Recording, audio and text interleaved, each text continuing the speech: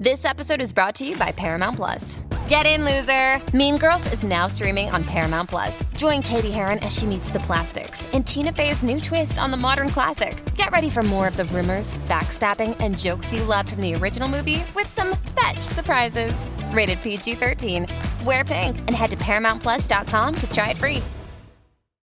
On the new podcast, American Criminal, you'll learn about the fraud, theft, and murder that marks the dark side of the American dream. Like the Menendez murders. Was it two greedy kids who killed their parents for money, or is there more? Listen to American Criminal wherever you get your podcasts. Hey, this is Josh Kennedy from the Black Moods, and you're listening to Pantheon Podcasts. Pantheon Podcasts presents Deeper Digs with host and rock and roll archaeologist Christian Swain. Music, culture, technology, and rock and roll.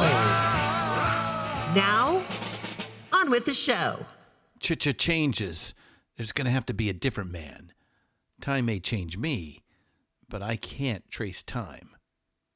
Or can I trace time? Maybe. We're going to try today.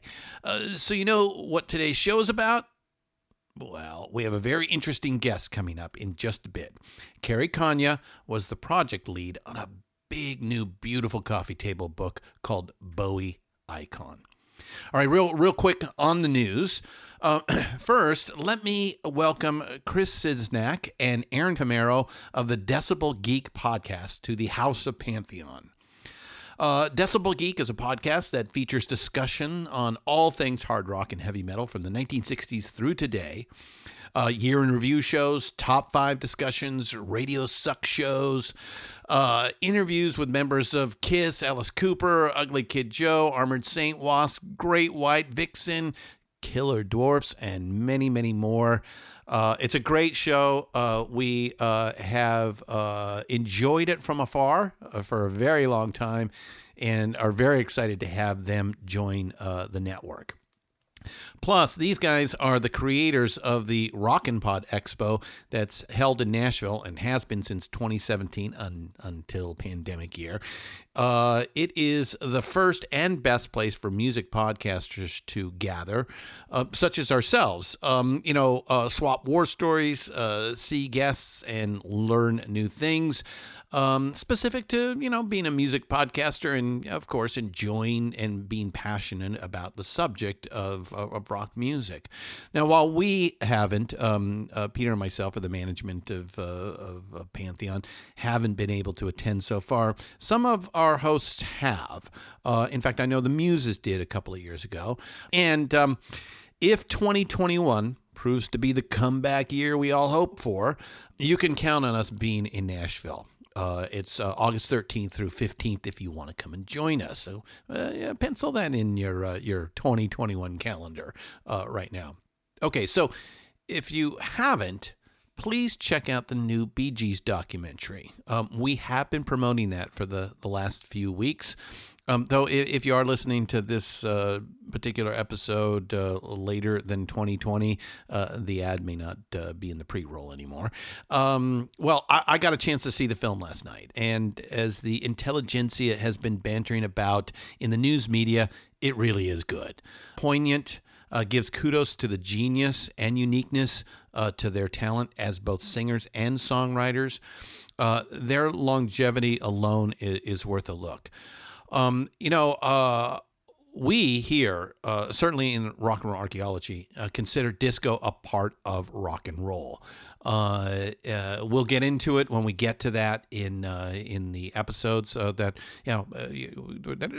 they're not too far away. I mean, we're in 1970 now, so by 1975, disco is certainly becoming a thing. We will explore that. We will show you why it is a part of canon in the Rock and Roll Hall of Fame, in the Pantheon of Rock, and the Bee Gees are a big story about that. So if you get a chance, please watch the documentary.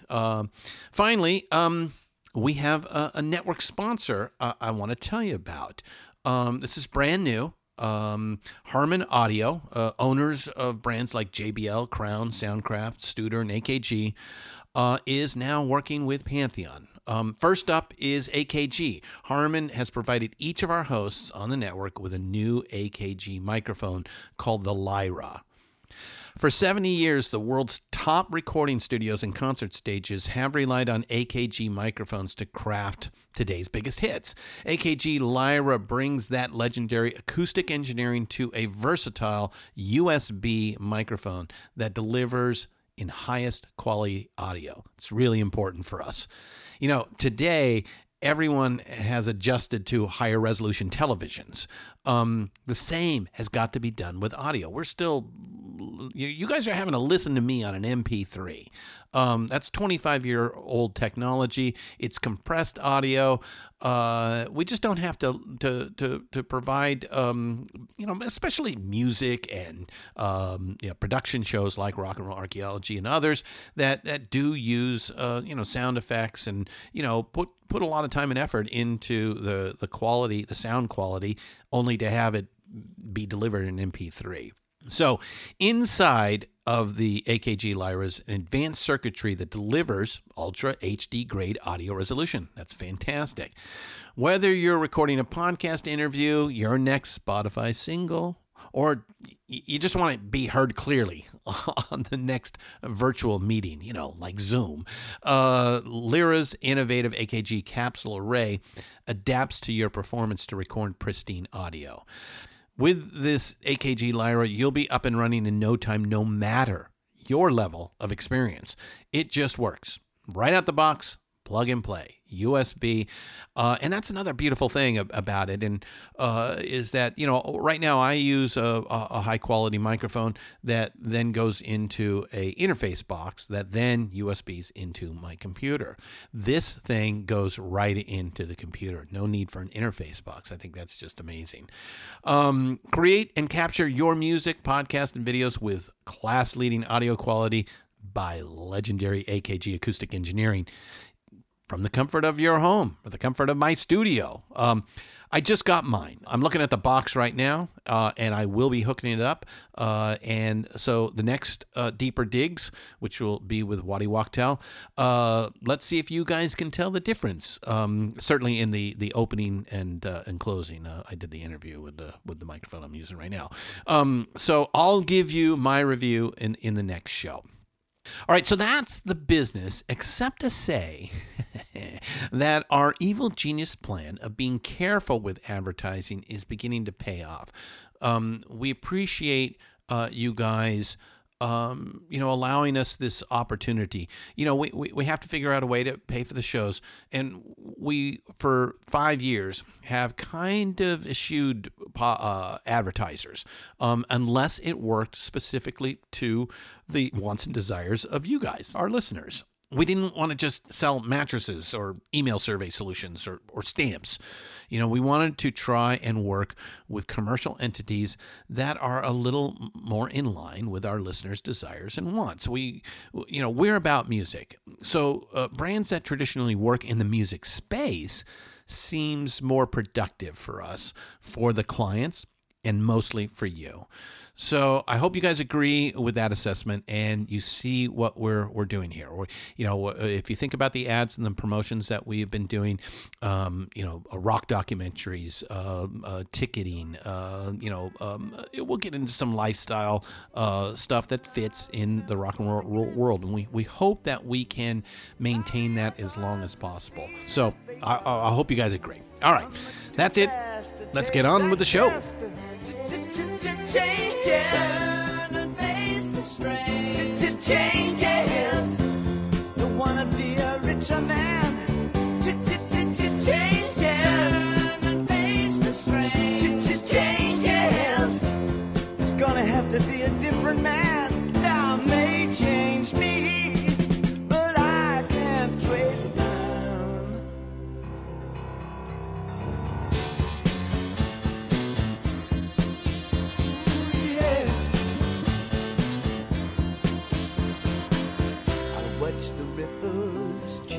Sides, but never leave the stream of warm and permanent sand. So the days float through my eyes, but still the days seem the same. And these children that you spit on as they try to change their worlds are immune to your... Today is about Mr. David Bowie. In January, he will be 5 years gone.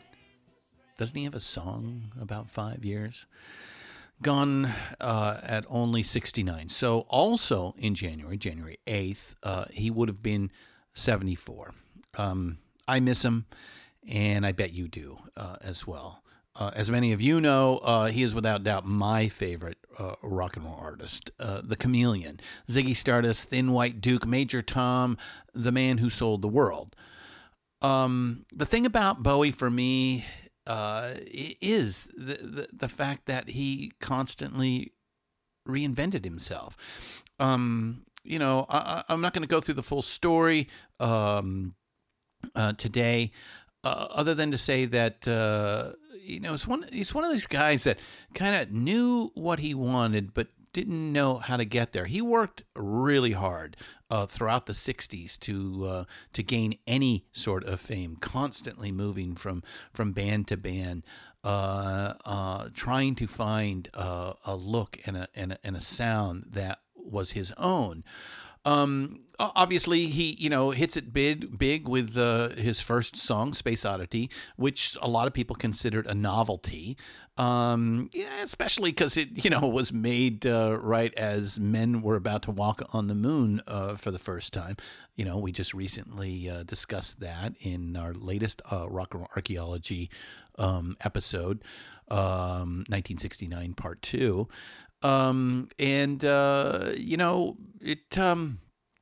It took him another 3 years to again find a formula that worked. This time, famously as Ziggy Stardust and the Spiders from Mars album, he just completely immersed himself into a character. And enveloped it this fictional rock star, which in itself was quite an interesting send-up of what being a rock star meant. It's a loose concept album, but that definitely got him the fame and the respect that he'd worked almost 10 years to achieve. From there, he did not keep that persona for very long. Within 18 months, he chucked that. Famously, at the end of the tour, he said, "This is it," and he reinvented himself again. The next iteration that really, has some longevity is what's called the Thin White Duke period in the mid-70s, Philly Soul, and that's when he finally got big in America. A lot of people think that Ziggy Stardust was huge in America, and it barely made a dent. It did very well in the UK, but it didn't really do much here. It wasn't until Fame in I think 1974 is when he finally does get some good American radio airplay and starts filling out concert halls across the country, things like that. By 77, he is a coked out fiend and is fearful that he's going to end up a dead rock star, and so he decamps from Los Angeles and moves to Berlin and creates three very interesting albums that basically sets up the 1980s, not just for himself, but for a lot of genres that come about afterwards. Those three albums at the time, commercial flops, Low, Heroes, and Lodger. And then he begins to come back in the early 80s. He finds the commercial formula, mostly working with Nile Rodgers of Chic. The Let's Dance album is mega platinum. It's that you don't get to be much bigger than David Bowie did in the early 80s. And then after a few years of that, he decides to chuck David Bowie and try to be a band, just a member in a band called Tin Machine. I liked it. I know it didn't go over very well. I can understand why it was a bit confusing for the public at large. But to me, it was a great experiment, and I got to see the band, and they were awesome. In the 90s, while his star wanes a little bit, he does gain, some interesting followers. Trent Reznor, Nine Inch Nails is obviously one who works with a lot of interesting people. Of course, there's the film work and all of that we can talk to. In 2003, he begins his last tour, the reality tour, of which, again, I got to see. Suffered a heart attack on stage and retired. Just didn't do anything until 2013 when he showed up literally secretly with a new album called The Next Day. And then in 2016, he created Black Star, the last album, which I'll leave this to the end. I'll come back and talk about that. All right, let's talk about the book. It is called David Bowie Icon, and it is published by ACC Arts Books. It is an incredibly big, beautiful piece of work here. It's filled with photos by, and this is what I think is really cool about this. The book is from many photographers, not a single photographer. We've talked to Mick Rock, who did a lot of Bowie's photography, and we've talked to others as well.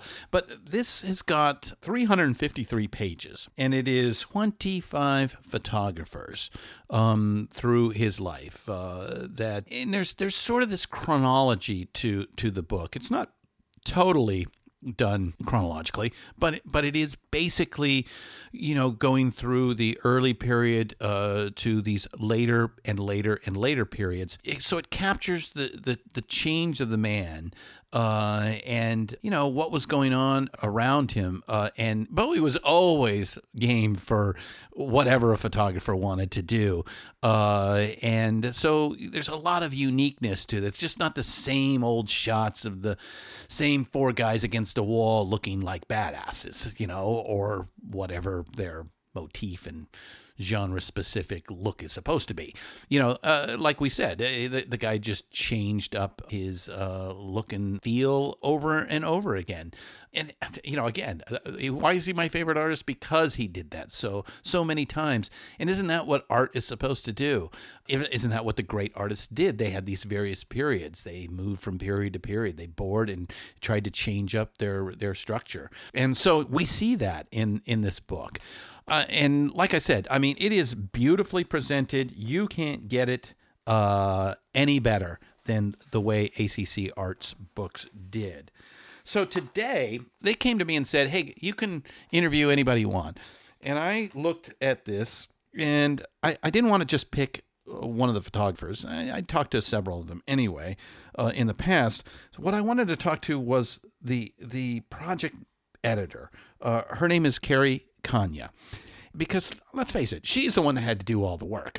Grab all those photographs, get together with her team, and really dive down and figure out, which are the ones that would fit. So that is what we have for you today, is Carrie Kanya to talk about how to put a book like this together in general, and of course specifically with this Bowie Icon coffee table book. So let's get to it. Let's get to meet Carrie. She will walk us through the process. It's really fun and interesting, and I'm really glad I got a chance to talk to her about that.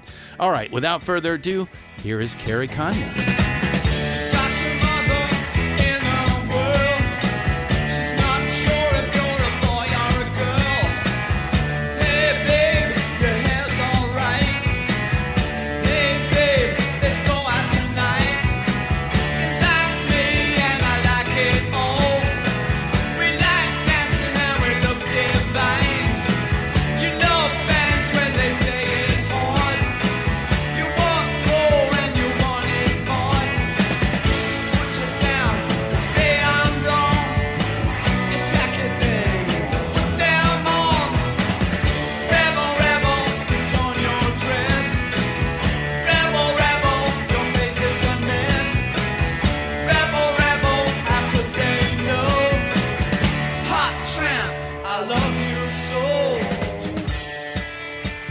Welcome to Deeper Digs, Carrie Kanya. How are you doing today? I'm good. How are you?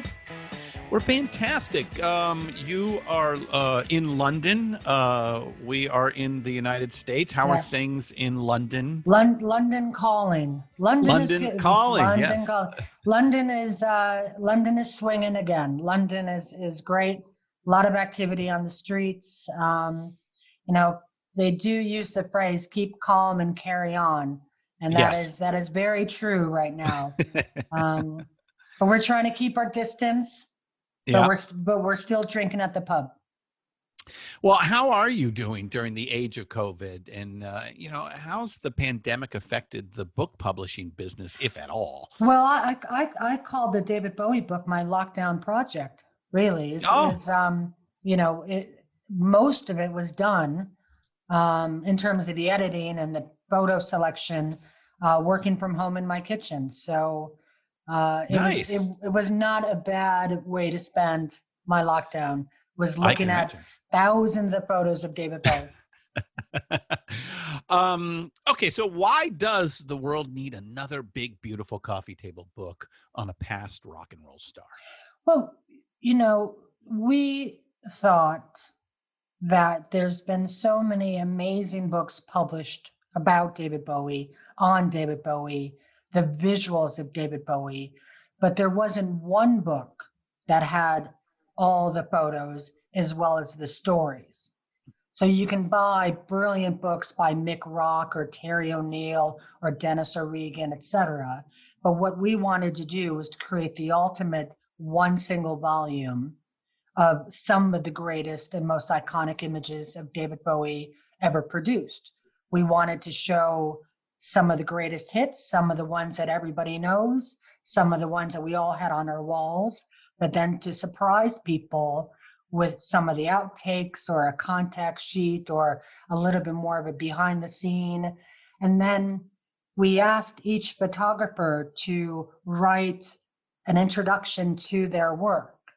So you not only have the 25 photographers' works, but you've got 25 memories of their moment with David, and whether that was one day or a lifetime.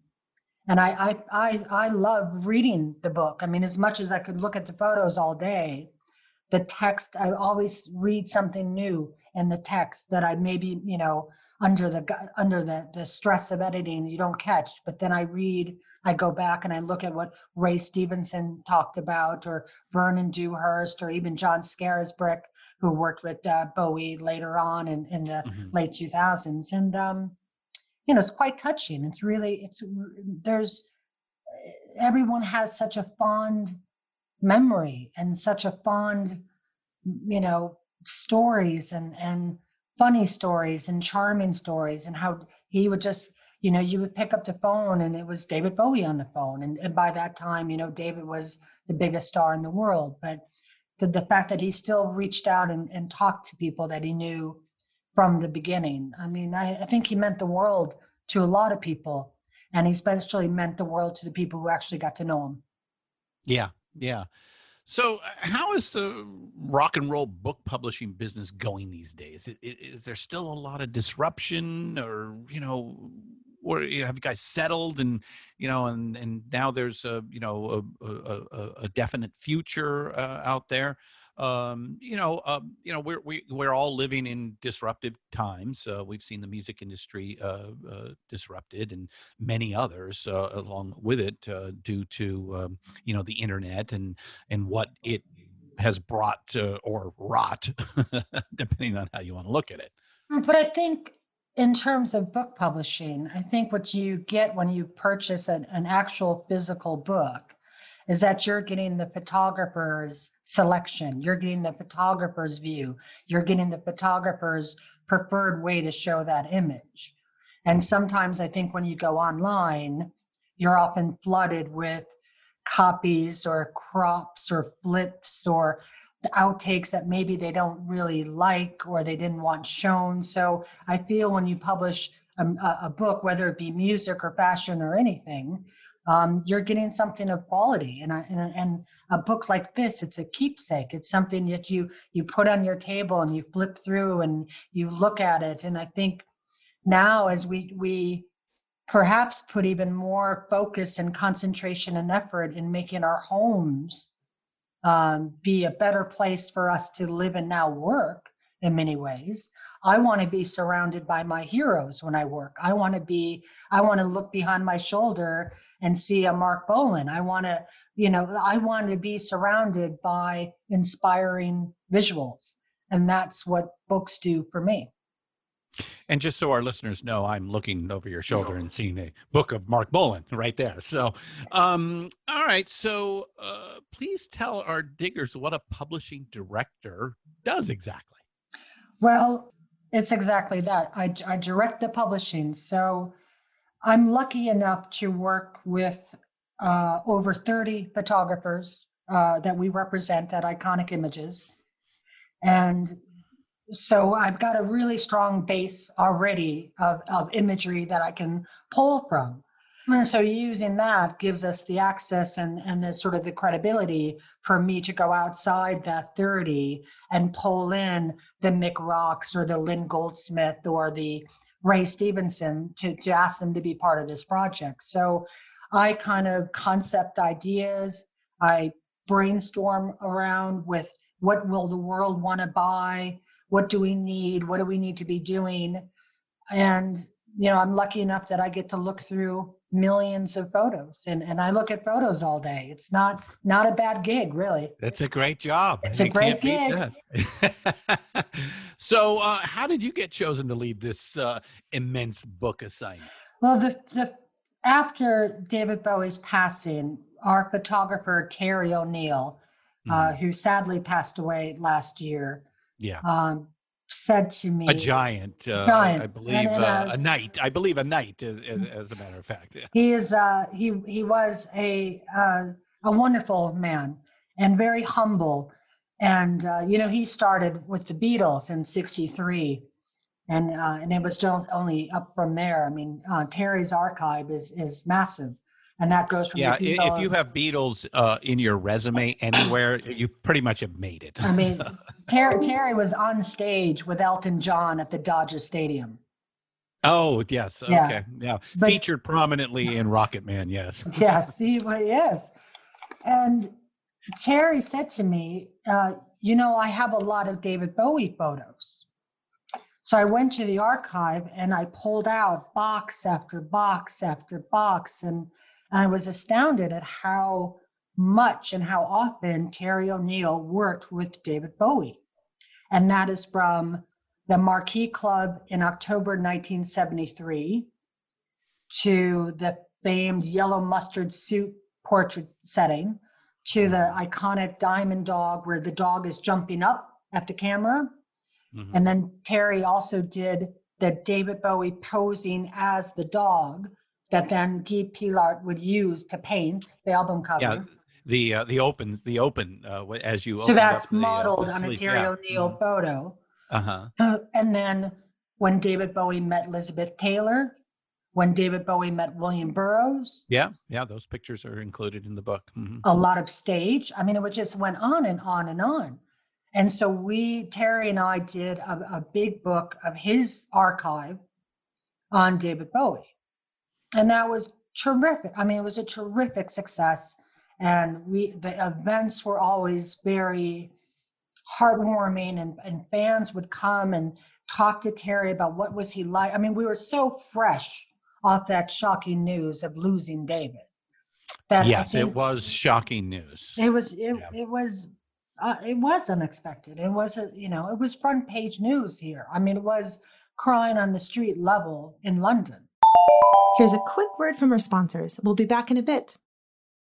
Hey, Pantheon listeners, Christian Swain here. You caught me just finishing up some editing on Getting Real with John and Beth. I want to share my first experience with Factor Meals for you.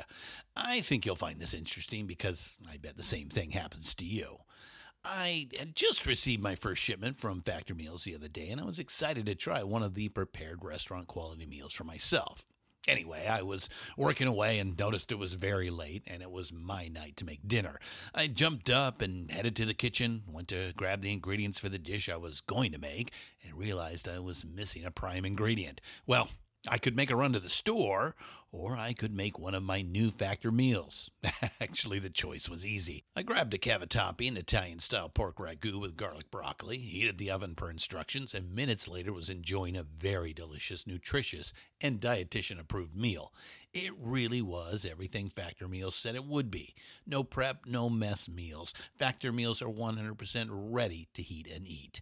Take it from me and head to factormeals.com/Pantheon50 and use the code Pantheon50 to get 50% off. That's factormeals.com/Pantheon50 and use the code Pantheon50 to get 50% off. Hey, Pantheon listeners, Christian Swain again with something every podcast listener and music junkie needs to hear. As I'm sure you can guess, I listen to a lot of podcasts. I also listen to a lot of music, so having high-quality headphones and earbuds are absolutely critical to my day. Oh, and I have numerous pairs. In fact, I have a junk drawer of used devices that have bitten the dust, so I've tried them all. Recently, I was sent a pair of earbuds by Raycon, and the first thing I noticed was the cost.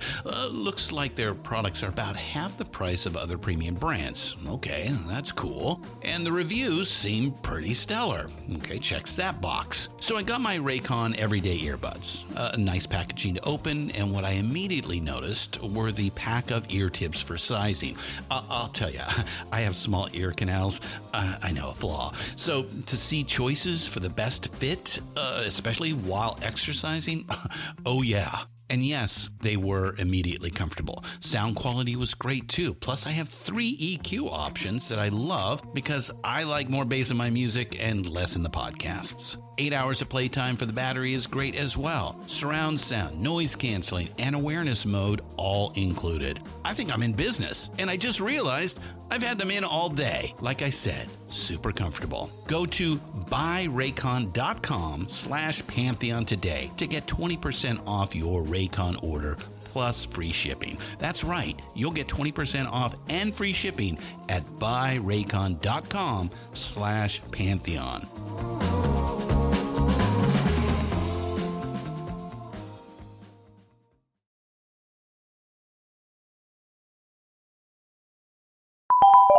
And now back to the program. Yeah, to me, it was the closest thing of, you hear about the JFK assassination, which is, predates, my, my consciousness. I was alive, but my consciousness of that. And, as our diggers and he had just released an album 3 days beforehand.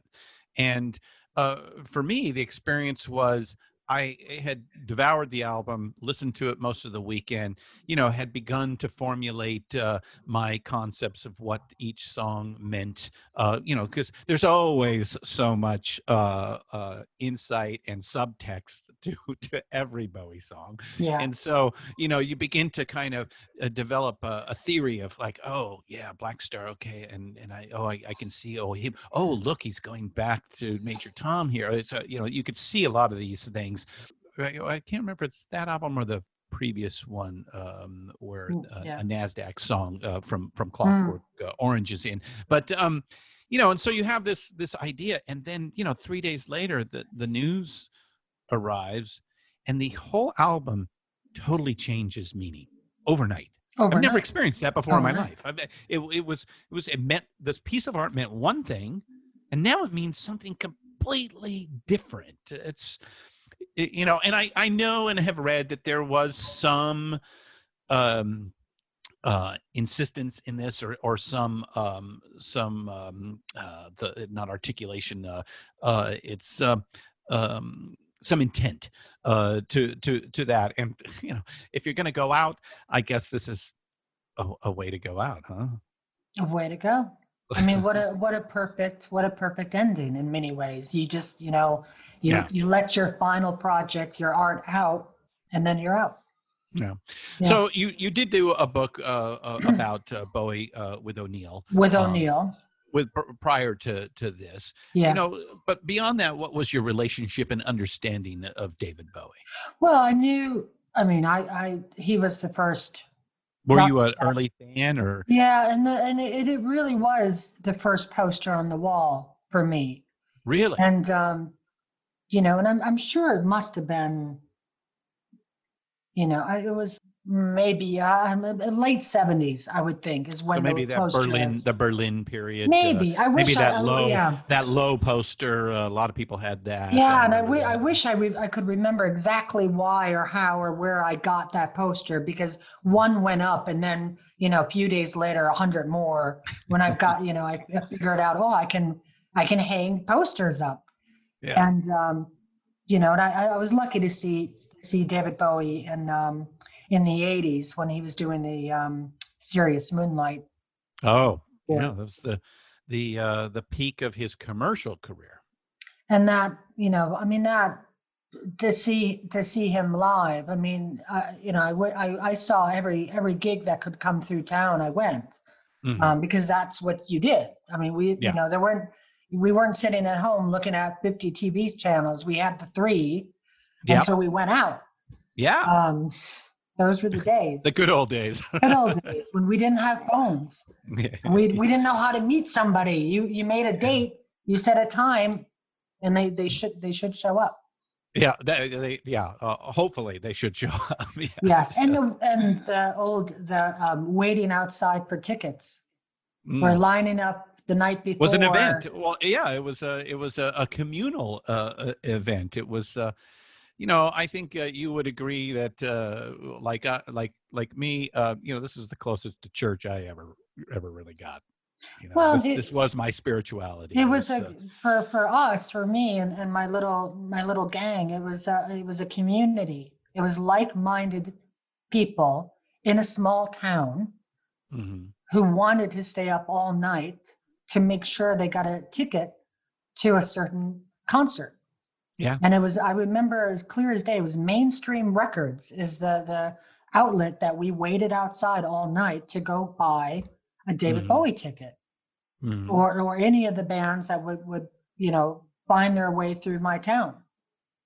And so I grew up with David Bowie in many ways, and remember as well on TV is when he appeared with Bing Crosby singing Little Drummer Boy. Yeah.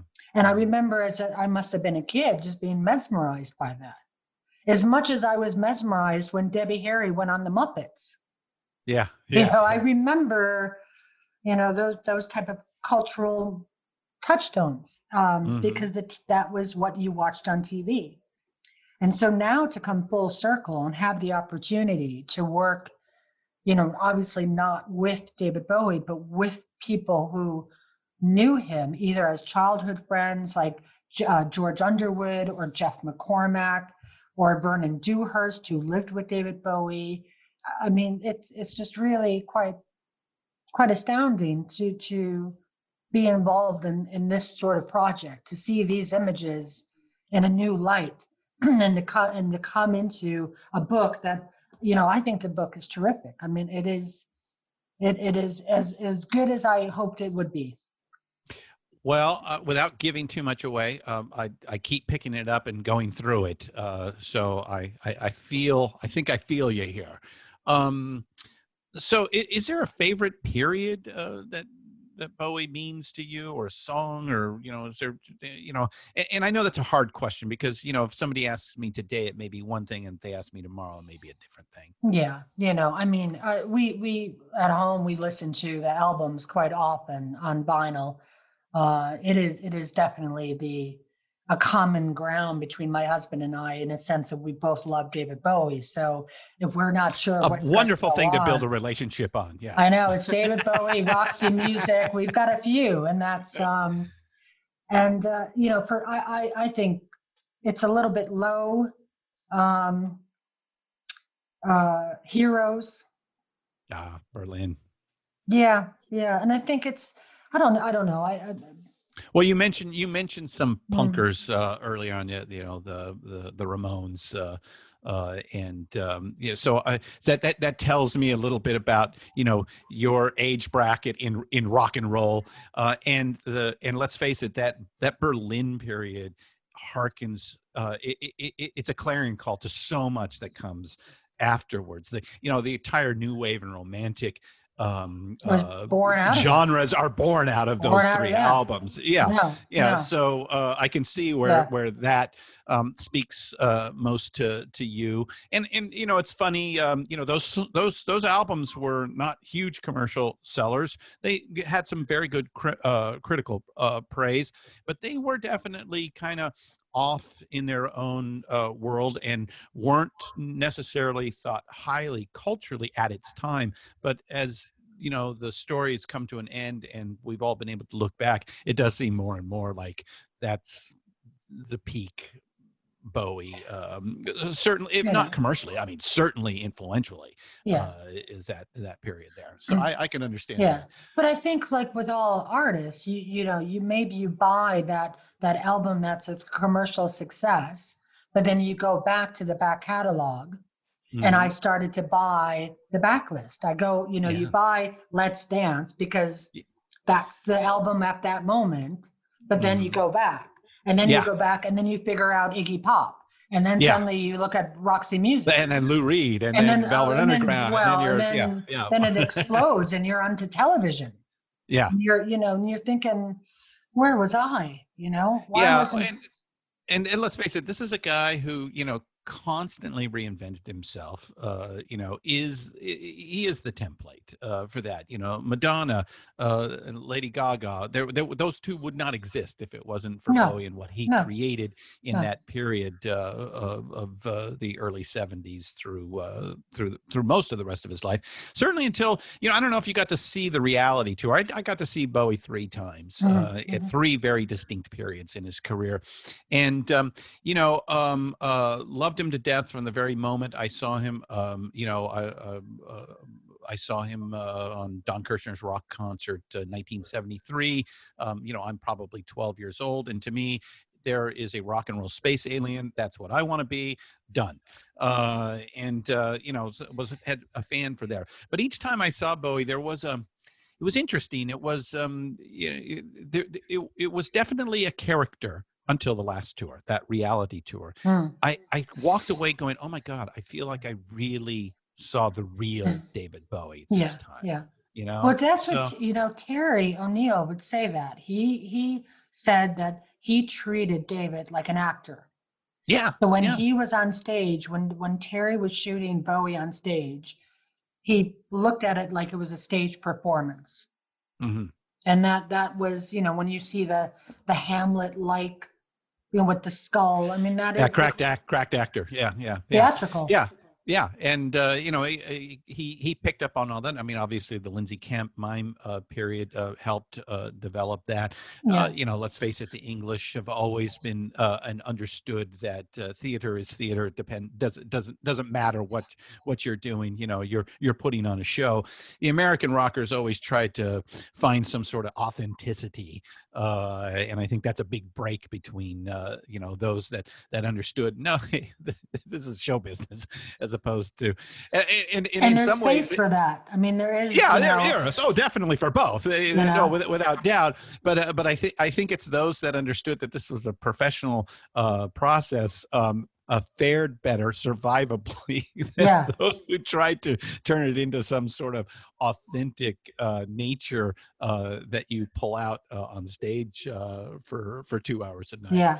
Yeah. So tell us about the process and how this is different and/or similar to books that you've done in the past. Well, this is by far the most ambitious project that we've done. Normally, we'll do 1 photographer, 4 photographers, maybe 6. So you got last 25 here. Yeah, 25, and it could have been 1,000. I mean, at some point we had to stop. So we made a short list. So a group of us just sat down and wrote all separately a list of our dream photographers, and then matched it to see where we overlapped, and that was our A list, and that's who we went after. Mm-hmm. And how big was the team? It was 4 of us.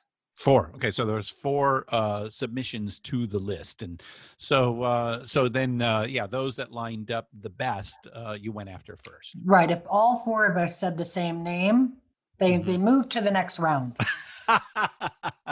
A And then competition. I went top down. I went one by one. Will you please be a part of this project?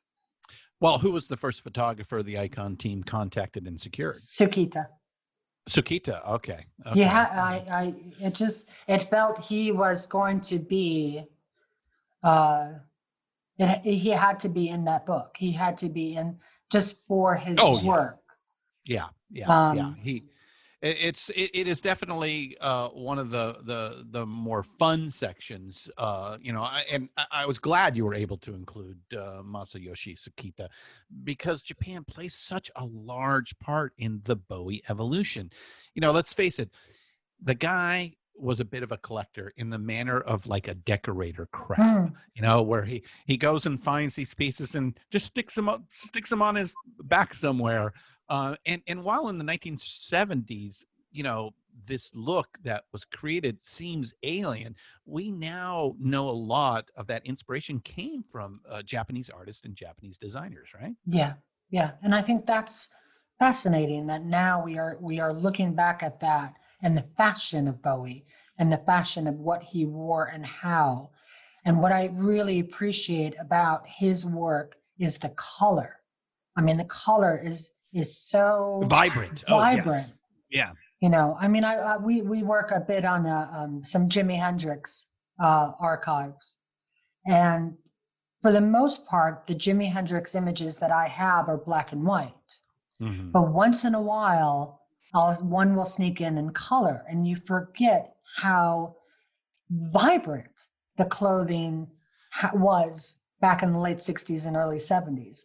The yellows and the reds and the purples. And then Bowie took it that next step with the makeup and the hair and the orange and the platforms and the kimono-like inspiration that he went to Japan with and came out with.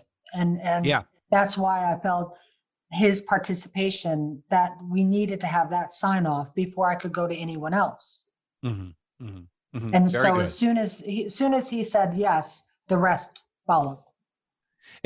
So it's kind of like when like Ken Burns did his Vietnam documentary, and it's filled with some of the greatest songs of all time. And when asked, how did you accomplish this, which notoriously is difficult to achieve with copyright and working with all these artists, and he said, well, you just go to the Beatles, and if the Beatles say yeah, then everybody else falls in line. But it's true. As soon as you have that one key name that everyone loves and respects, they think, well, this must be I have to be a part of this. This must be a great project if he's involved. Yeah. So why did you choose to have David's lifelong friend George Underwood, a painter, not a photographer, to provide the introduction for a book of photographers? It was a big debate. It's a great question, because we did not know who to go ask. And we needed to ask somebody who had some authority, who would speak from some sort of a position of knowledge. And I'll be honest with you. Two super fans, Gary Duckworth and Jim Reeve, emailed me and said, we have heard you're doing this book. And I said, yes, it's true. I'll let you know when it's on sale. And I said, oh, it's fantastic. And then I said, by the way, who would you want to introduce this book? And I gave them a short list of, here are the 5 people. And they said, no, George Underwood. Really? Both of them together said, unprompted, and said, that is who you go to, because he is an artist himself. Mm-hmm. He knew David Bowie. Oh, yeah. For his entire life. As well as just about anybody, yeah. As well as, and it is a real sort of connection. Mm-hmm. And he will speak to the work from a place of knowledge. And I thought, I think they're absolutely right. I thank Gary and Jim for recommending George to us. Pointing you in the right direction. Okay, so who are the other 5? No, I can't say that. I'm not gonna tell you that. I had to ask. I figured that would be the case. Were you Because disappointed? it is a tough question, because you could go, Yeah. Oh, you get, yeah. do you get a filmmaker? Do you get another photographer? Do you get a writer? Do you get an author? I mean, you could have got another musician, but I didn't, it wasn't. His son, Duncan, who is, taking some control over his legacy. Yeah. Iman, obviously, might be an option. Yeah. So yeah, to your point, there is a lot of people. I mean, to be able to just narrow it down to 5, I think was pretty good to begin with. So, but George does make a lot of sense because he knew David as long as just about anybody else still alive. Right. And they retained that connection throughout their lives. Yeah. That's why I thought it was so important to have Jeff McCormack participate in the book, because I felt like Jeff's connection and memories and photography is just another visual example of a friendship and of how close that Jeff and David were throughout their entire lives. And I thought having then George and Jeff participate in the book, it just felt really real. Mm-hmm. So how disappointed were you that you couldn't find early photographs of him? I mean, other than the few that you get from the Conrads, there's not a lot of photography from the early days. I think there's a few pictures of him with his family when he's a child, and not much definitely when he was a teenager and a developing person. Well, we didn't want this to be a photographic biography. Right. So you wanted to stick with the professional photographers. And that is what this book is. It's a professional photographer's viewpoint on one subject. Yeah, and which that really was, is. Yeah, 1967 is kind of when those photographs begin, and I think Gerald Fernley, which was only that was just a luck where Gerald's brother happened to be playing backup. Yeah, in the band. Yeah, and that's kind of where said, "Do you know any photographers?" And said, "My brother takes photos." And Gerald, he was a still life photographer, so his primary work was shooting Book of the Month Club. So he would just do book, photo all day long. And so David was one of his first people that he ever took a photo of. Well, let's face it, Mr. Bowie was quite the bookworm himself. He probably liked the idea that he was going to have a photographer who worked with books all day long. But I love those early shots because it does look like a still life. I mean, they are very unique in terms of the rest of the book. And that's why we wanted to start it off that way. Yeah, and it's the definitely the most fresh-faced David Bowie period that there ever will be. Completely unformed. Except what is interesting is the photos in mime makeup. Which invokes the Lindsay Kemp period that I think is around that same time he's working with the mime troupe on 66, 67. Yeah. So it's the first sort of character we are introduced to that we know that there's a whole slew of characters that are coming. Yes, that something is brewing here. So he goes from that very straightforward portrait to starting to put on a little face makeup, a little mime makeup. And then that takes you right to the next step. Yeah. He's always searching for this persona. It's a very interesting process that he's going through that his contemporaries aren't doing so. They're just becoming themselves and trying to solidify their position in the rock and roll world, which is, let's face it, just being formed at that particular time.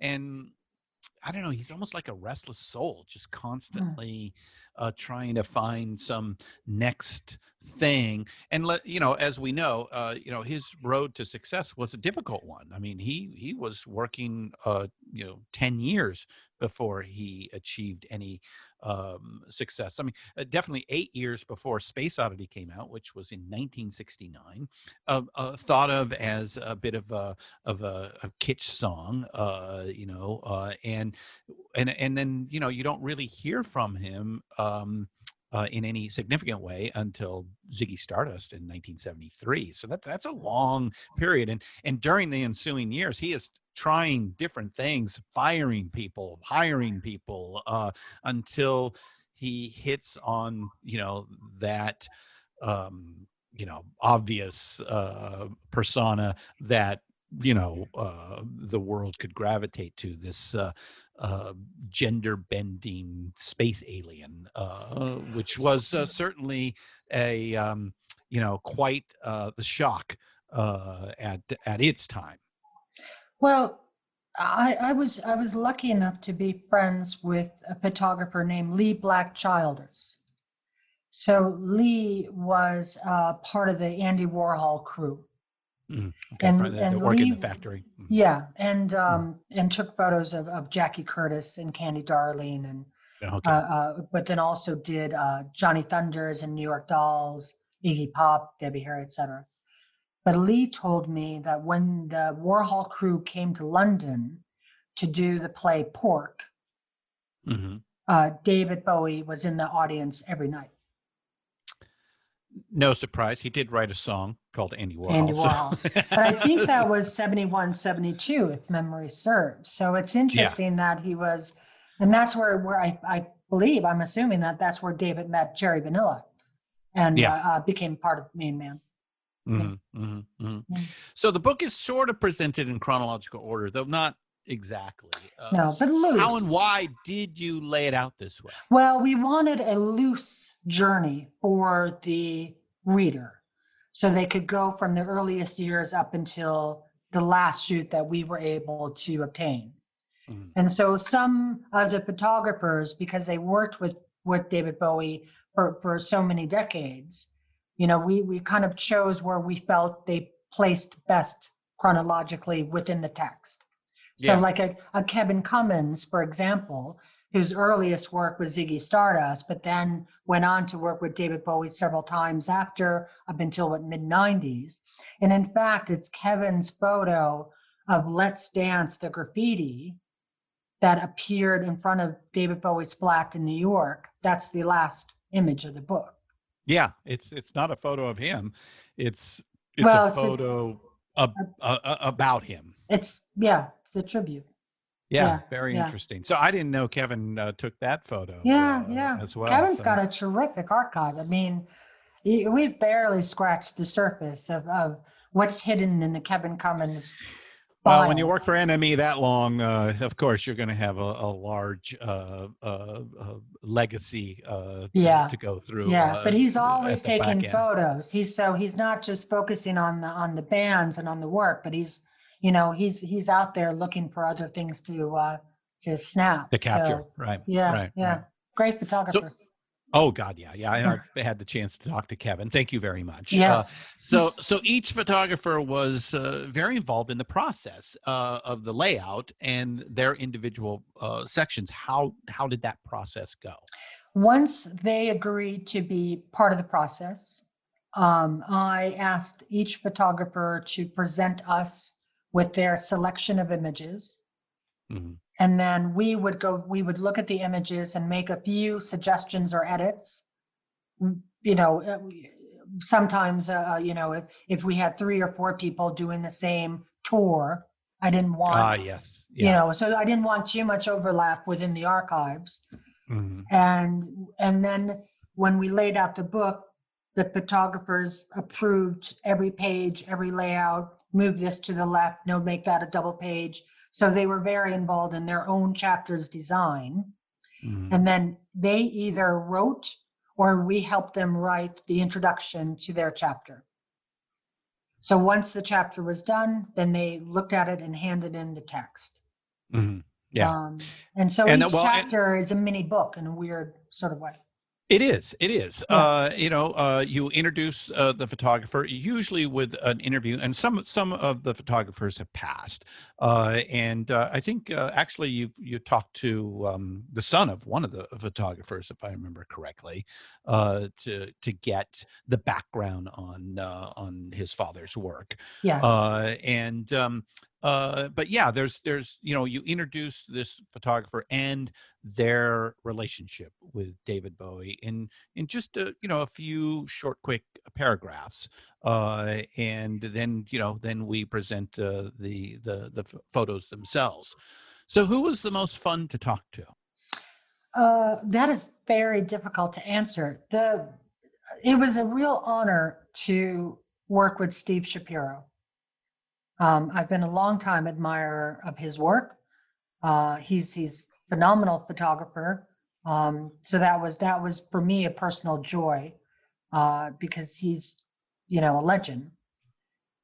I think the most fun was John Scarisbrick, because those were just the most unusual visuals that we came across. And they were so different to what came before, that hearing about his work and his process and he had such good memories about the details of working with David Bowie on this specific project, that I felt his enthusiasm, and I felt his, it was great. You kind of felt that real joy come back to, oh my God, yeah, that was amazing. He literally was reliving the experiences right there while you were talking to him. Completely. Mm-hmm. And that felt great, because a lot of those images, he wasn't really looking at them. He's a working photographer. It's about the job and what's coming up tomorrow and next week. Do I have jobs lined up next month? When you're a working photographer, you're not looking back in your archive. No. You're working. So you should have an intern that does that for you. Right? Yeah, if you're lucky. Work experience. Well, I can see why you picked Shapiro, because he did take the cover of Low, which we've already established as one of your favorites. So, but he also did Midnight Cowboy. He did Taxi Driver. He was at Selma. Shapiro's archive. Oh, amazing. Yeah, real. I bet that was a real exciting time for you. Who shocked you the most? I don't think anyone shocked me, because we were already very aware of what visuals we were to go after. So when we chose the photographers, we knew, well, we have to have that shot. We have to, that's the one we want. So we're like with Tsukita, we needed heroes. Yeah. So that's the cover of Heroes, right. Yeah. Mick Rock could have. Obviously Mick Rock has done his own phenomenal book. Let's face it, the rock star of all photographers. Well, the guy should have been a rock star himself. He is a rock star, I think. He's not named Rock on accident. Yeah. I think, and also the two others that shocked me. Well, shocked is not, but I was really happy to get into the book, was Lynn Goldsmith, who is phenomenal. There's another archive where, her earliest work up until what she's doing today. She's a terrific photographer, and so I was really thrilled to have her. But then it was Andrew Kent, and he took, if you ask what's my favorite photo, I'm going to tell you, it is on page, if I could read the page numbers. Yeah, I can't ever. Oh, here we go. Oh, I know. It's the Bowie at the party in Paris. Oh, with the birthday cake. With the birthday cake. So page 196, 97, I think. And I love that shot. I love everything about that photo. Because it could be anybody. Yeah, it's an incredibly dense photo. There's a lot. So much going on. There's a mirror in the background that gives you the perspective of the photographer shooting, but also these other characters that are in there. And I'm not sure that's who. Iggy. I mean, that's Iggy standing up. Oh, Iggy standing up. Yeah, But definitely. you only know if you know, because he's kind of cut off. It's cut off. Right. Yeah, but you just want to sit right down in that shot and be a part of that moment. Yeah. Oh, yeah. That would be a fun party to Would attend. be a fun party to attend. So I love the photos from Ray Stevenson's section, especially with the band Feathers.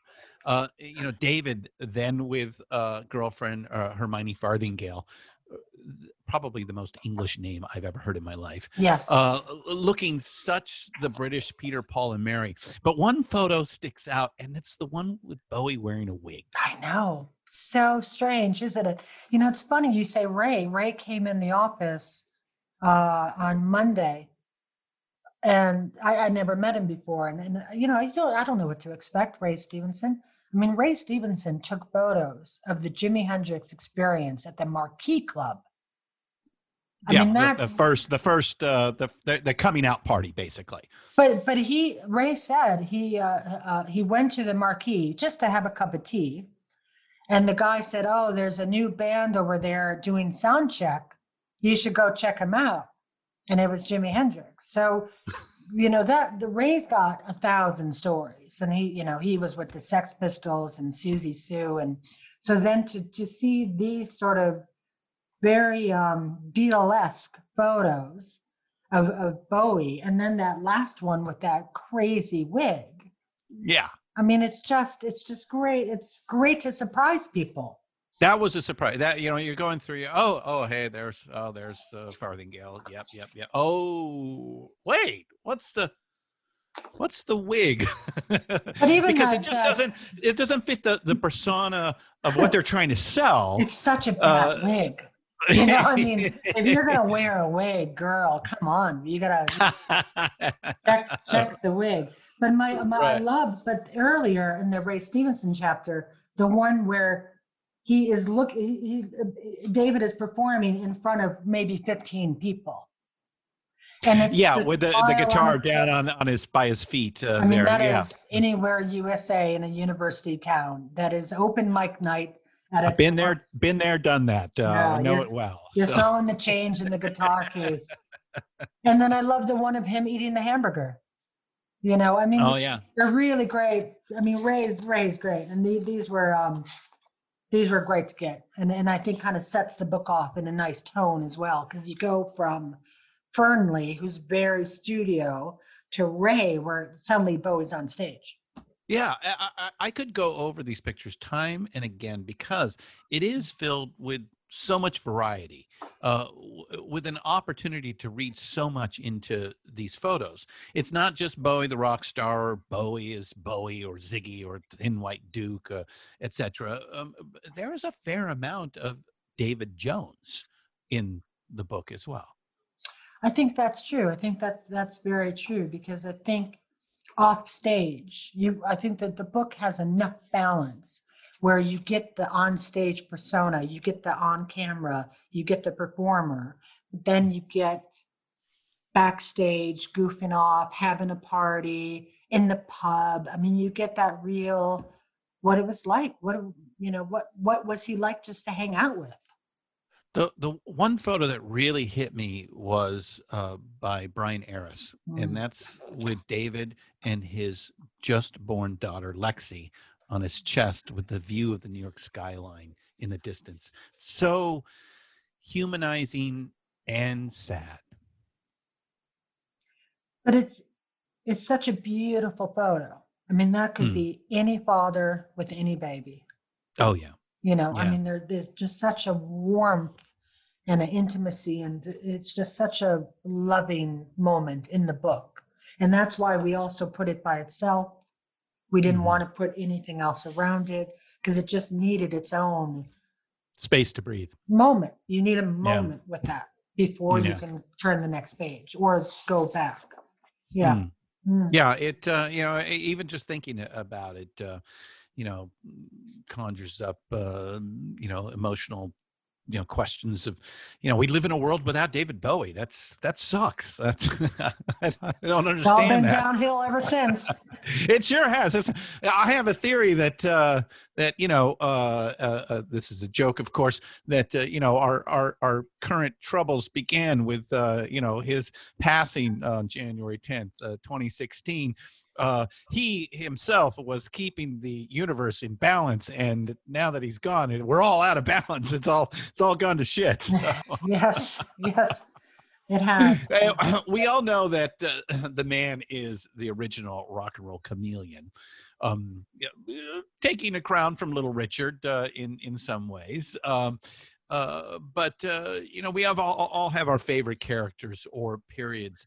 I think we've kind of established it, but I just want to make sure. I think it's that Berlin era. Is that to you what really means the most, or does it change day by day? I think it changes. I mean, musically, that's the album I go to the most. Mm-hmm. I mean, but visually, there's nothing more visual than the Ziggy years.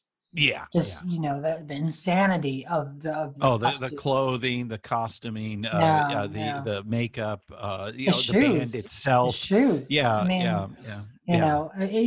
even when he's barefoot, the shoes are amazing. I mean, it's just, I don't know how he balanced on some of those platforms. Yeah. Or just, like you mentioned barefoot, just that length of his body. No, that crazy Sukita shot again. Oh my gosh. He's practically naked on stage, and you got Nick Ronson in the back, but Bowie is just in his poor little Lord Fontenoy outfit, hearkening to Louis XIV or something like that. So that was all fantastic, beautiful periods of creativity and excitement. You mentioned the vivid colors that existed back then, and we kind of live in a muted world these days, don't we? And have for a couple of decades now. It seems more black and white than full Technicolor.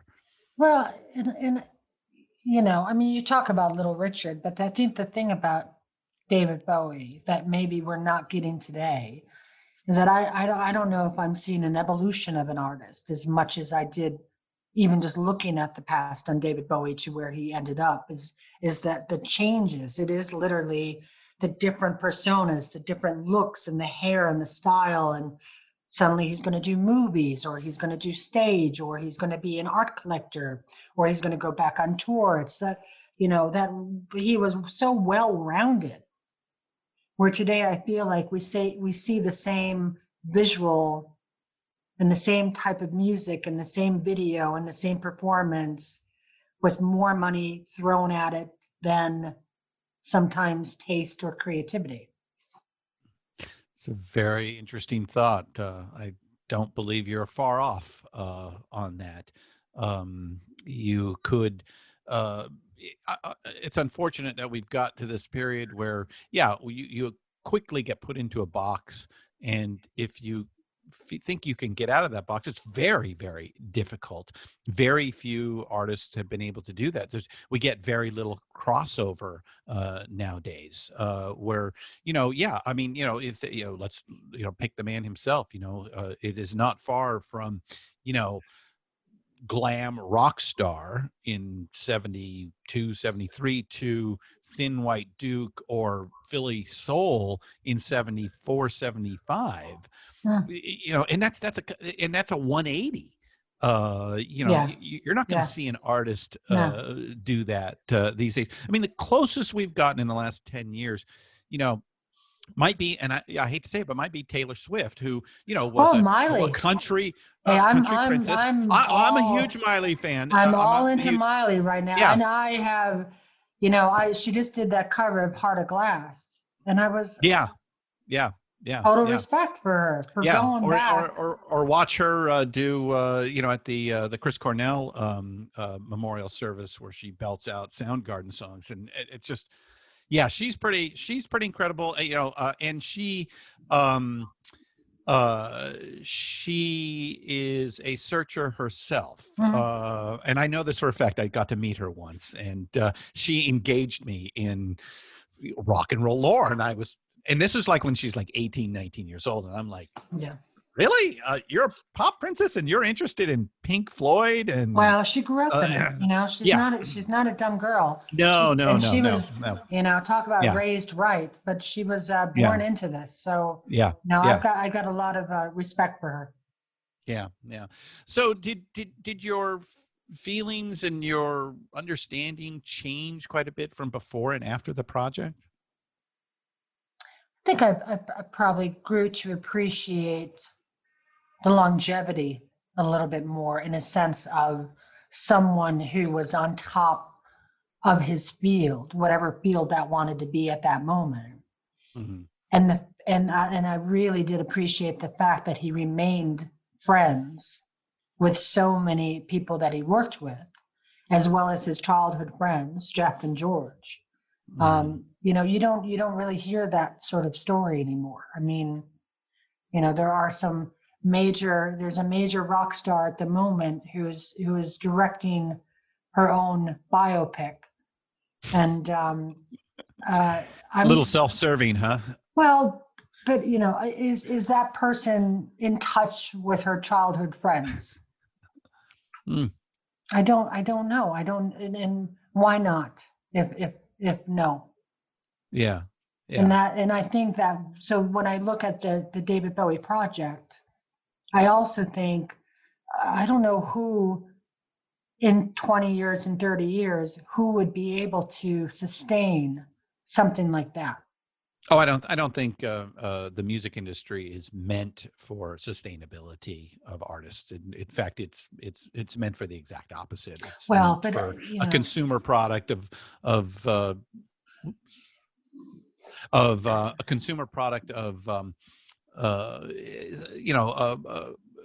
it's ephemeral to be put out and digested in a week or two, so we can sell you the next toy. I certainly hope musicians of a certain stature have enough knowledge about legacy that they will start taking steps to protect their legacy. Mm-hmm. Well, I think we're seeing some of that. I mean, let's face it, Bob Dylan had a #1 album this year. Neil Young, Bruce Springsteen. So some of these guys are still putting out quality work well into their 70s. Right. Leonard Cohen's last album comes to mind, which is like probably the album for our times. But everyone you're mentioning is a person of a certain age. Yeah. What I'm hoping is that the new generation coming up are going to be aware of what legacy is and how to protect it, and how to also allow photographers in. Yeah, that is a thing that doesn't happen because they're given 2.5 3 minutes, shots, 3 songs, and I get approval, and I want Photoshop, and you got to make my waist look thinner, my nose look smaller. You got to take 15 years off my life, get rid of the wrinkles. I mean, look at some of these photos. I mean, this was the real genuine. The truth, yeah. The truth. So I really, I hope that there are going to be a few smart ones out there who understand about legacy, because it's not about tomorrow. It is about 30 years. Well, luckily, we might be into a brighter future. Just hearing that the Kardashians have ended their show, so that might help a little bit on that. Too late. Because I think they're responsible for a lot of that.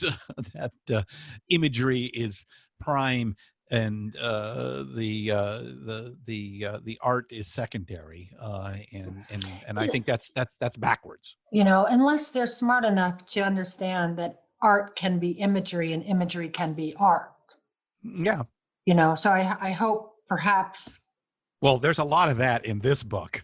Yes. That is definite. So yes. I found that John Skarsbrick the most fun in the book, because with these photos, there is no doubt the man, Mr. Bowie, was game for anything, and like a truly great actor, ready to go all in when the cameras rolled.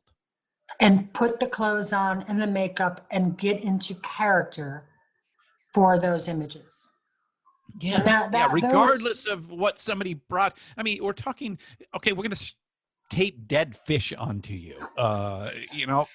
Sure, let's Okay. do it, mate. Yeah. Yeah. And then to come out with such fun and interesting, just a completely different view of David Bowie that you may not see with many of the other photographers, which are a little bit more, it's professional or home life or on stage, off stage, getting ready, being this is, I mean, this is just something way off in left field. Yeah. I mean, I think that was, was such a great thing to have those photos be a part of the project, because it is once again a new twist. And it's a new twist at, perhaps one of the, the last 10 or 15 years of his life, that he was still taking those chances and still, taking risks. Yeah, definitely. I mean, I love Dylan and all those guys, but Bob Dylan would not have done that. No, Bob does his chameleon in a different way. He doesn't do it through imagery. He does it with his songs, constantly reinventing his songs. But I get your point. The book ends with Marcus Klinko, who did the promo and cover shots for Heathen from 2002. Yeah. So I have to ask, why end there? Well, strangely enough, we couldn't find someone who had anything really more current. And the photographer that I believe was sort of the last, if you will, photographer was Jimmy King. Mm-hmm. And we're not really sure where Jimmy King is. Oh, you can't find him. You searched high and low, I'm sure. We've made many calls. We believe the David Bowie Estate and Archive own the rights to those images, and that those are their property. And fair enough. That's just where they're going to be. That's where they're going to be. Okay. Yes. All right. So hence we didn't get anything from Reality in the last tour. And granted, because of the heart attack, the birth of his daughter, we know the story. He decided to retire when you get right down to it, and did so for almost 10 years. And then, showed up one day without anybody knowing the wherewithal, and just threw an album out, which, began the two albums prior to his death. But he remained fairly reclusive, and I know that's a debatable subject. If he were alive today and were asked that question, he goes, "No, I was walking around New York City all the time." Right. We didn't want that. We didn't want. Yeah, of course not. Yeah, we wanted the kind of the personal, proper. We wanted real proper photo sessions. We didn't want street photography. Yeah, walking down the street. Yeah. Yeah, we wanted, where he participated with the photographer. So we wanted him, and we just felt that the Klinko, well, perhaps that was one of the last real studio moments that we could figure out. Yeah, it was a big question to us, and whether or not that, was that the right way to end the book? But we just felt, well, if we can't get what we want, I didn't want to substitute it with something lesser. Yeah. And it is, it's a difficult period, those last, 15 years of his life, or 13 years, from the time of the heart attack and taking himself out of the game. He didn't tour again. He didn't really promote the albums. Officially, other than some videos. There was no tour or any of that. So how did you and the team feel when you called the project complete? Were you all satisfied? Is there something you wish you'd been able to include?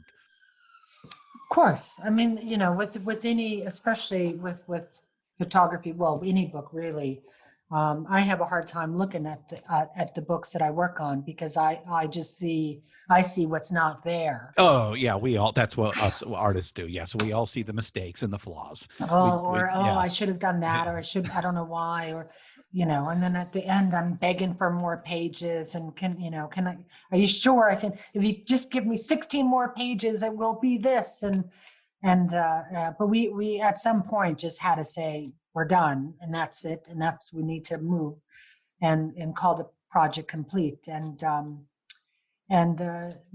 could have been a project we work on for the rest of our lives because he was so loved, because he was so photographed, and that's the beauty of him, is that we really wanted this book to be, a visual tribute and a visual, thank you, and having the photographers involved that we got, and we thought 25 was a good number. We didn't aim for 25. We didn't think let's go get 25. But then, 10 escalated quickly. And we sent the book to press, and then I had to walk away. Yeah. It's I know what it's like to try to walk away. But I think you probably agree, it just ends up being, diminishing returns, and you finally say, look, we just got to go. And with that, it's a beautiful book. It's like I said, it's chronological, but not so. Some of these photographers had relationships with him for 40 or 50 years. You can see that, that it is broken into sections specifically for the photographer, regardless of whether they shot for one day or they shot for 40 years out there. So it does give you a sense of, the time frame of his life and his professional life. There is those moments of quiet and reflection, or an unusual situation like the party scene, or with Lexi on his chest. So it gives you a good view of not just these personas that he put out to the world, but the man behind the mask. And that's not always easy to achieve. I think you guys did a great job. Well, of getting the photographers did a great job.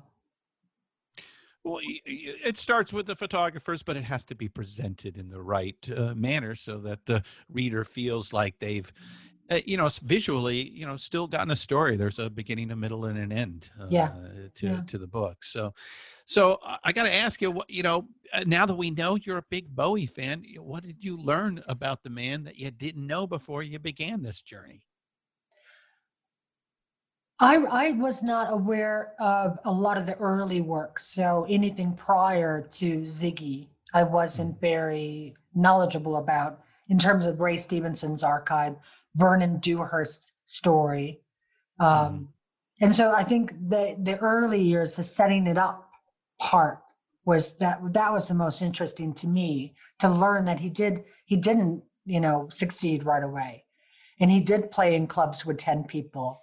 And he had that curly hair, and he tested the makeup a little bit, and then I think it's Ray Stevenson's got that crazy photo of David Bowie trying to stage dive. So trying to emulate. Oh, that's right. And then trying to, Iggy Pop does this, and so I'm going to try. How do you do that? And it didn't work. It did not work to his advantage. So just seeing him. In those he was not the kind of man to break the fourth wall. No. We did a great Iggy Pop book a couple of years ago, from the Whiskey, 1970. So right around when they were doing Funhouse. Yeah, Stooges, right. Crazy. It's the most. I mean, I'll send you a copy, because it is. Please. It is another one of those one night at the Whiskey, and it's. The Stooges are just going mad, and there's Iggy litter on the floor with wax. I mean, it's and I'm sure Iggy's always a car crash. You just cannot look away. Last man standing, man. Last man standing. He is, isn't he? I know. The picture of Mick, and Mick always loves that picture. That photo.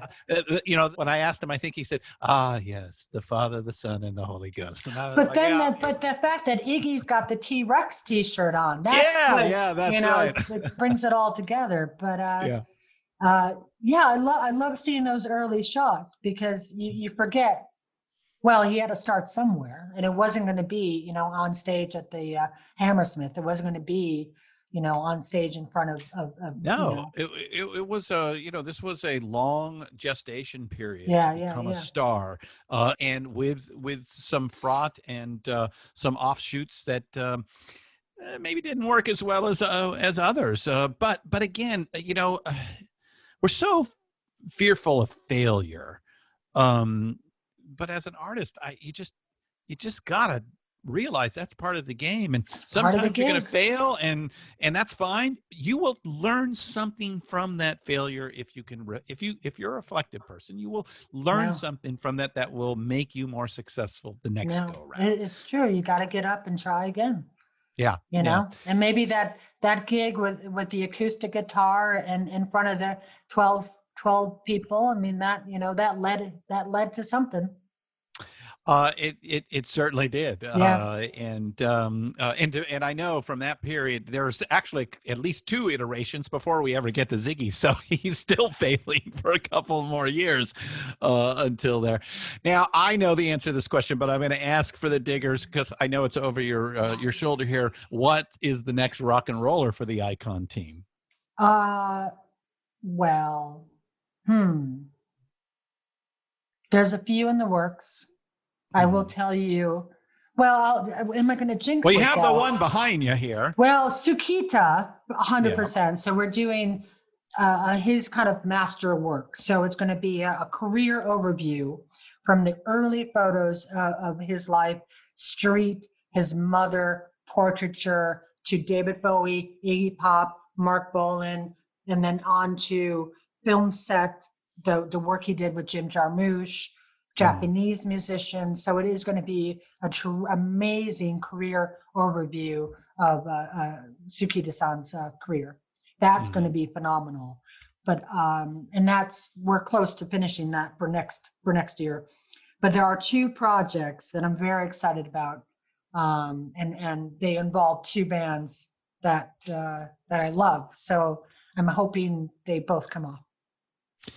Obviously, I'm not going to get the full story here, but I look forward to those because I'm sure they are going to be as beautifully produced as David Bowie Icon was.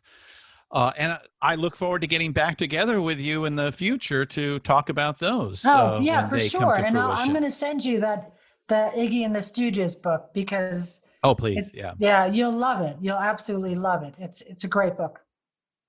Well, Carrie Kanya, thanks so much for being with us on Deeper Digs and Rock. Thank you for having me. I appreciate it.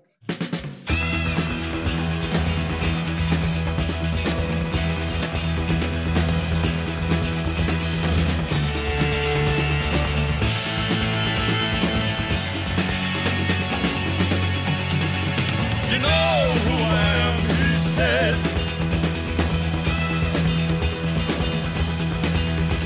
The speaker was an angel. He coughed and shook his crumpled wings, closed his eyes and moved his lips. This time we should be going. Waiting so long, I've been waiting so Look back in anger, driven by the night till you come. Waiting so long, I've been waiting so Look back in anger, tear in my eyes till you come. All right, let's hear it for Carrie Kanya. Lots of good stuff in there. Such a fun interview, and something very different for me. And I hope you guys enjoyed it as much as I did. Make sure you go and get yourself David Bowie Icon from ACC Arts Books. You can find it online, no problem. Of course, you are not going to want any kind of online version. I don't even think that's available. You're going to want the real thing. If you are a Bowie fan, this book will sit prominently in your library. It's one of those things where you can pick it up, and it works so well with the subject because he's constantly changing, and the photographer's constantly changed as well. And so you kind of get this new view of the man that I hadn't picked up on before. I really, in an esoteric way, I can't put my finger on why this worked so well for me, other than I felt like I was seeing something new. And there are some unpublished photos in here. So I highly recommend this. And I mean, if you are a Bowie fan, you have to get this book. So I'll leave you at that. All right. So I said we'd come back to Black Star. And the reason I want to is that, again, in early January, January 8th is Bowie's birthday. I believe it was the 10th when he passed away. And Black Star came out on his birthday in 2016. There was no mention of him being ill. It was kept very quiet. And so, I get the album, and it's a very different Bowie album. I think, personally, it sits up at the very top of his catalog. It may be the best album he made. Top to bottom, first of all, it's a jazz rock album. A lot of people don't know that Bowie had a huge love and understanding of jazz. It came a lot from his brother, who, his older half brother, who taught him all about jazz. And so I find it really interesting that the last album that he makes is this jazz rock album. It's still a Bowie album, but it's got this jazz component to it that's amazing. For me, the crazy thing is that, it came out, and this was a Friday. I know it viscerally. And, I put it on. I listened to the tracks, Black Star, the first track. It's like a 10-minute rock opera that invokes, and if you've seen the video, it evokes, the Major Tom mythos that Bowie now has brought back for a third time. As Space Oddity, and then Ashes to Ashes. So for the third time, he comes back. Lazarus was the big single on there, but all the songs on this album I thought were pretty amazing. So I'm listening to it January 8th and going, wow, this is a really good album. And God, I really hope he comes back out and tours, and thinking that maybe he'd gotten healthy and that he could come back to us. And so I digest this album, and I have thoughts about each song and what they mean and what he's trying to say. Because that's always a fun game with Bowie. Is what is he really trying to say in these lyrics? And then Sunday night, I'm working. We were working on a rock and roll archaeology episode. And my wife comes in and says, it just came out of the wires that David Bowie passed away. And I was in shock. The first thing I did was put Black Star on. And every song meant something completely different. I'd never experienced anything like that before. If this was, as some have suggested, this was a present to all of us before he left, that was pretty shocking. I know Tony Visconti has said that is not the case, that Bowie was still working on some things and had hoped to come back and do more.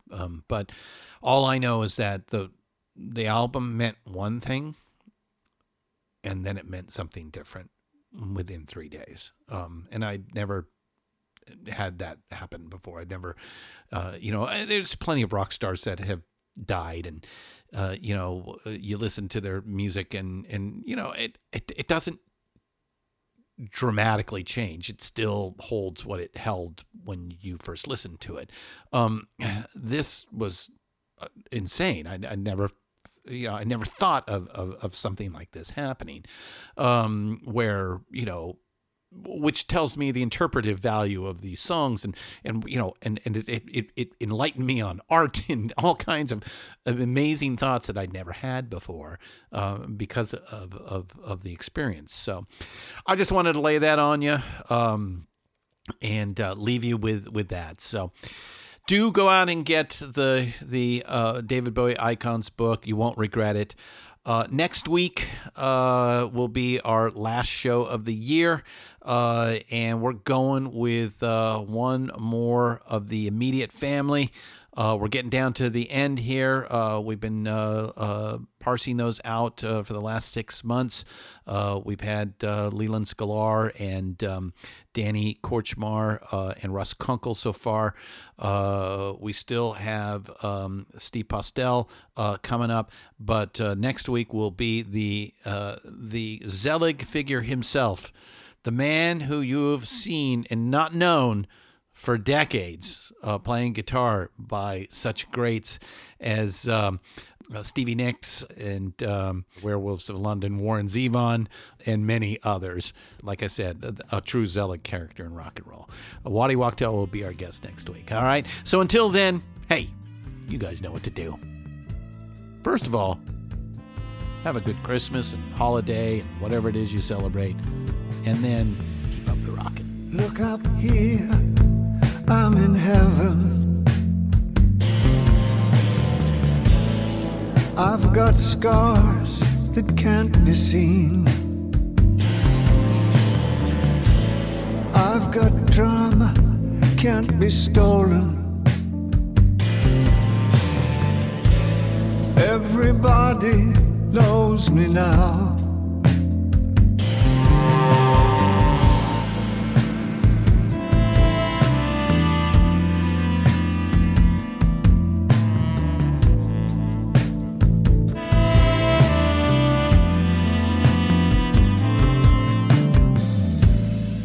Look up here, man, I'm in danger.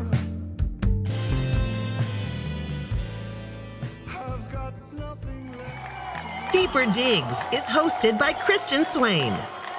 Produced by Christian Swain and Peter Ferrioli. Sound designed by Busy Signal Studios.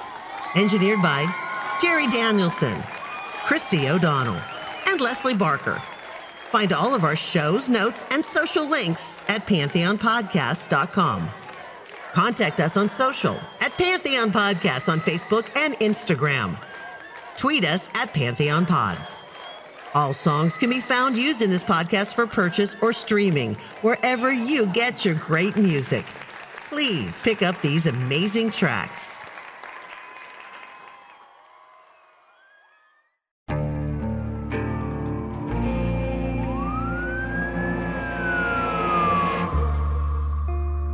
What would you do to achieve the American dream? The big house, the happy family, the money. 911, what's your emergency? Would you put in the hours? Would you take a big swing? What's the problem? What's the problem? Would you lie? Would you cheat? Were they shot? Were they shot? Would you kill? Yes. My mom is dead. My mom is right there. From Airship, the studio behind American Scandal, comes a new true crime history podcast. I'm Jeremy Schwartz, and I'll be taking you inside the minds of some of our most notorious felons and outlaws, exploring the dark side of the American dream. In my new show, American Criminal, you'll meet the picture-perfect brothers who killed their parents, the thief who stole babies, the crypto king who siphoned off billions, and plenty more. From assassins and gangsters to killers and con artists. Whatever the case, whoever the criminal, you don't know the full story. Until now. Don't miss the debut season of American Criminal, The Menendez Brothers, beginning February 29th. Listen wherever you get your podcasts, or to get early ad-free access to the entire season first, plus hundreds of other ad-free history podcast episodes, subscribe at IntoHistory.com.